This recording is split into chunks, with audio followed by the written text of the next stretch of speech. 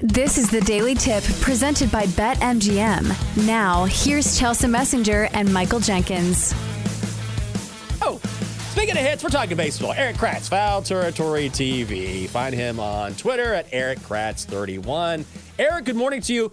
You played Major League Baseball for a long time. What's the best advice that you ever got, or did someone ever pull you aside and say, all right, buddy, you got to snap out of this? Well, I wrote a country song while I was listening to you guys, so that was easy. Ooh, let's hear it. And yeah, I'll sing it at the end for you. Okay, great. The best advice that I ever got. It was funny. You're talking about, your mom's or his mom was like, "Yeah, why don't you just throw more strikes or whatever?" And my mom, when I was playing for the Astros, I was struggling my first 15 at bats. I didn't get a hit when I was with the Astros. It was over 2 or 3 games. And she goes, Jose Altuve was ridiculously hot. She goes, why don't you just do it like Jose does? And I was like, sure. No problem. That sounds easy. Right. Just the guy that, just hits everything and he's going to be a Hall of Famer. Why don't you just do that? Speaking of the Astros, I have a question about the Astros. How the hell are the Astros only 500 at home this year? They're 39-39 when playing in Houston. Is this a problem for a team heading into the postseason, or is this just an anomaly? I think it's an anomaly. I think it's something that you're used to seeing them do really well at home. You're used to seeing the elite teams. I mean, you're talking about a team that's been to the World Series 3 of the last 4 years.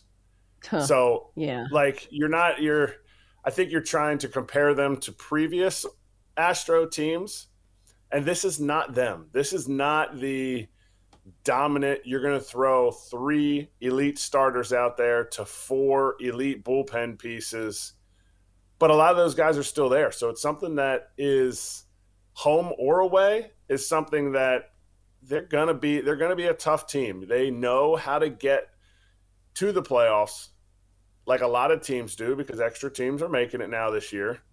But once they're in, they know how to win, and that's a dangerous recipe. But it's not quite the Astro teams of old. It doesn't mean they can't win it all. It just means it's not the Astros of old.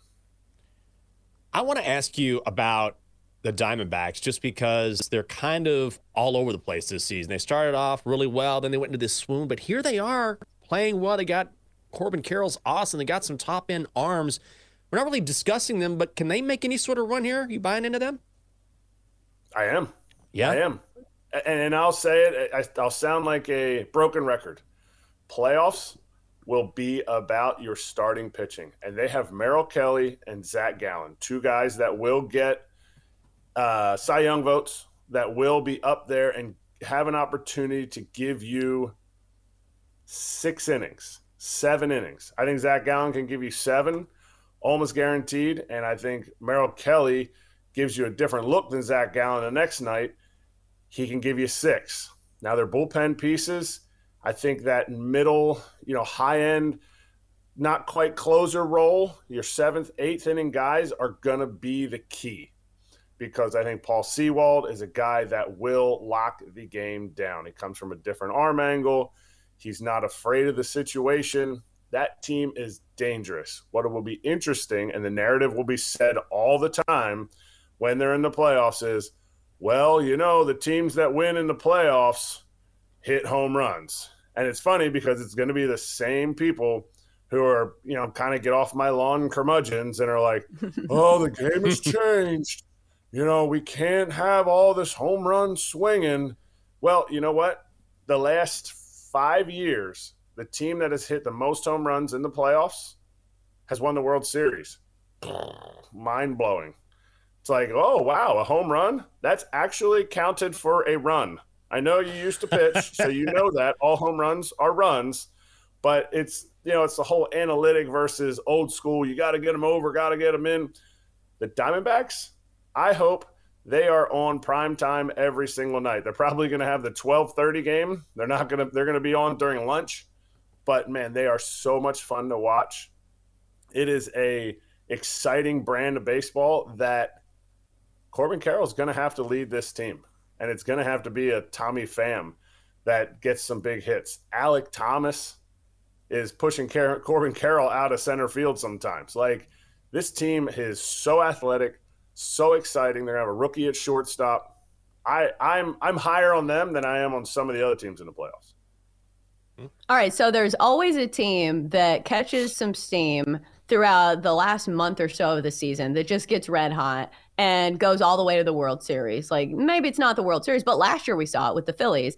And it seems like something we see in baseball quite often. Is there a team, I know you just outlined the Diamondbacks, but is there another team that you're looking at that's starting to gain some ground that you think could possibly make a run other than, just the favorite Braves? And I know the Dodgers are red hot too, but not really a dark horse there. Are there any teams that have kind of caught your eye? Absolutely. And I'm going to tie it into what you said about the Dodgers. This team was swept by the Dodgers. They swept a team in front of them, went to the Dodgers, got swept by the Dodgers 3 games, and since then have been the hottest team in baseball. They also have a rotation that has a previous Cy Young Award winner, a pitcher who has a 1.37 ERA since coming off the IL, and another pitcher who just eclipsed 200 strikeouts for the first time in his career. And they used to strike out at I think they were 3rd in the league in strikeouts at one point, and now they've dropped all the way down to 14th in the league in strikeouts as a batting lineup since the All-Star break.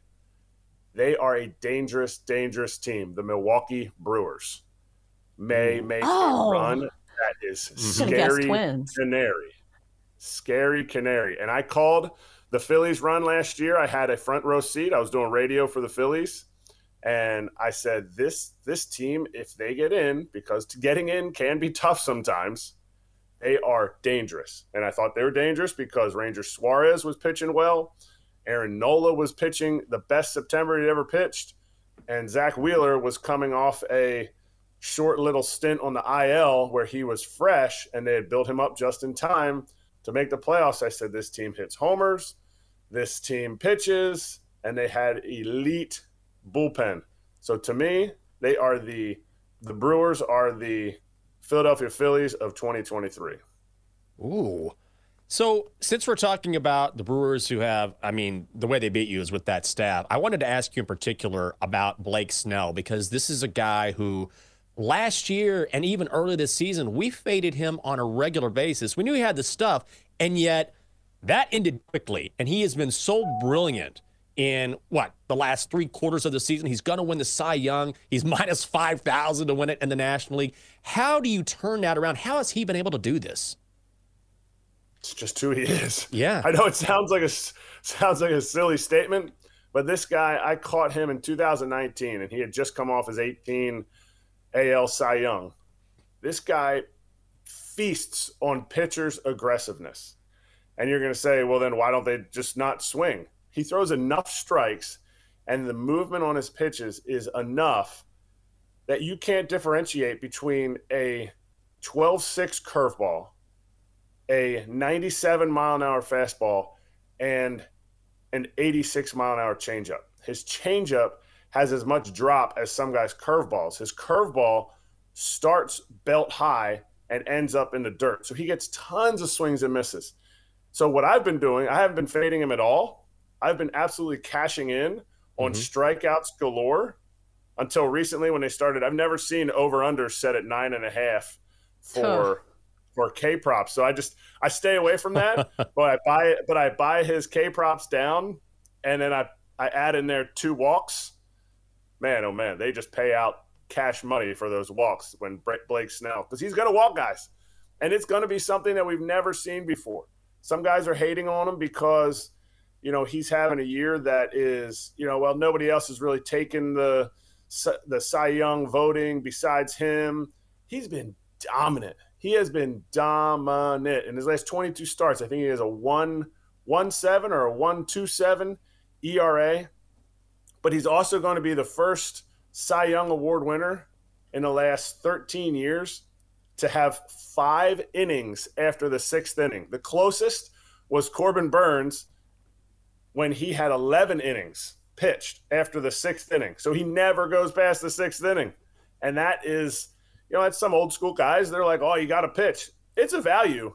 But you know what? When you're out there, you are not getting hit. He is okay walking 2 guys and striking the other 3 out and saying, all right, that inning's over. Anybody else?